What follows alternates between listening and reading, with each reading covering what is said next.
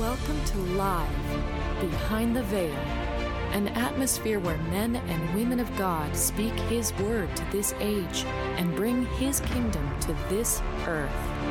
Do you have ears to hear and eyes to see what God is doing in this hour? Let us join our host and the family's conversation as the Holy Spirit is unfolding the Word behind the veil. Hello, everyone. I'm Ron, your host, and on this podcast, we'll talk about the joy that is set before us. As the Lord disciplines us and we begin to mature, we begin to look for the joy set before us, realizing that as we partake of His nature, we will reap the peaceful fruit of His righteousness. Yeah, I think about the joy of the Lord as our strength. In His presence is fullness of joy. Even when your bones are broken, you rejoice. Basically, how does that work in your life? I had a lot of joy when I first accepted the Lord. There was a tremendous amount of joy and just feeling loved and accepted.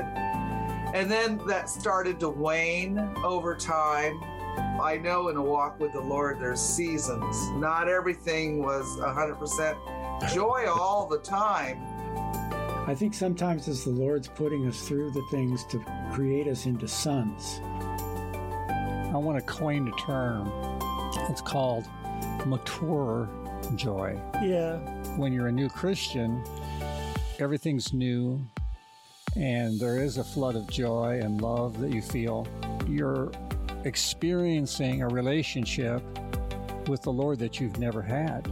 It's kind of like a honeymoon experience. We've talked about that before. And so there's a lot of joy, there's a lot of love that's poured out on you, and then God begins to put you through the hoops to become mature son. And those not necessarily are very joyful or very happy or very fun. I think you're seasoned. It's gotten deeper. It's more intense. It's more focused. And it becomes easier, I think, as we mature because we know what it is. I think that maybe the maturing process is being cut short, that the maturing process is speeding up. Absolutely. I believe it can be cut short in righteousness. I think, isn't it in Hebrews where he's talking about the chastening of the Son? Correct. Yes. I think that our human mind has been so trained that we think the joy is all about making me feel good. Right, right. There is a definite side to joy that's still there, but it doesn't feel good.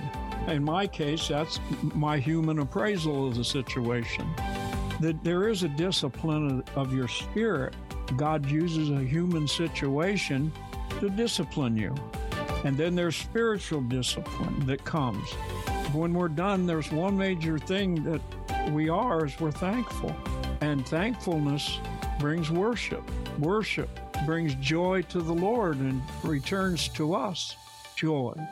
What you're getting at, Deb, how does a mature Son of God look at when He comes to change us? Every son whom He receives, He chastens. Yeah. Throwing out my human mind, there is a joy that God brings with His changing you because He loves you. Christ's joy on the cross was the fact that He knew with what He was doing that now we would have an open door back to the Father that was closed to us in the garden. Right.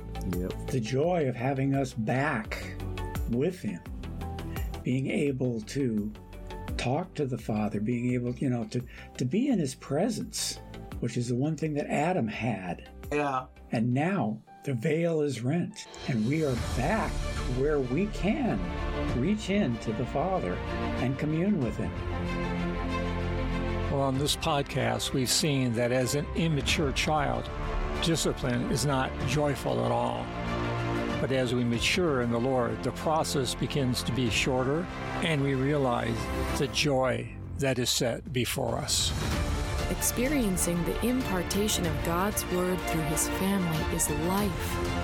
Has this time in His presence blessed you? Then please subscribe to our podcast at livebehindtheveil.com. If you would like to contact the family with questions or topics that you would like discussed, you can email them to livingepistles@livebehindtheveil.com. Stay connected, tuned in, and grow with the family as the Lord unveils His Word to us live behind the veil.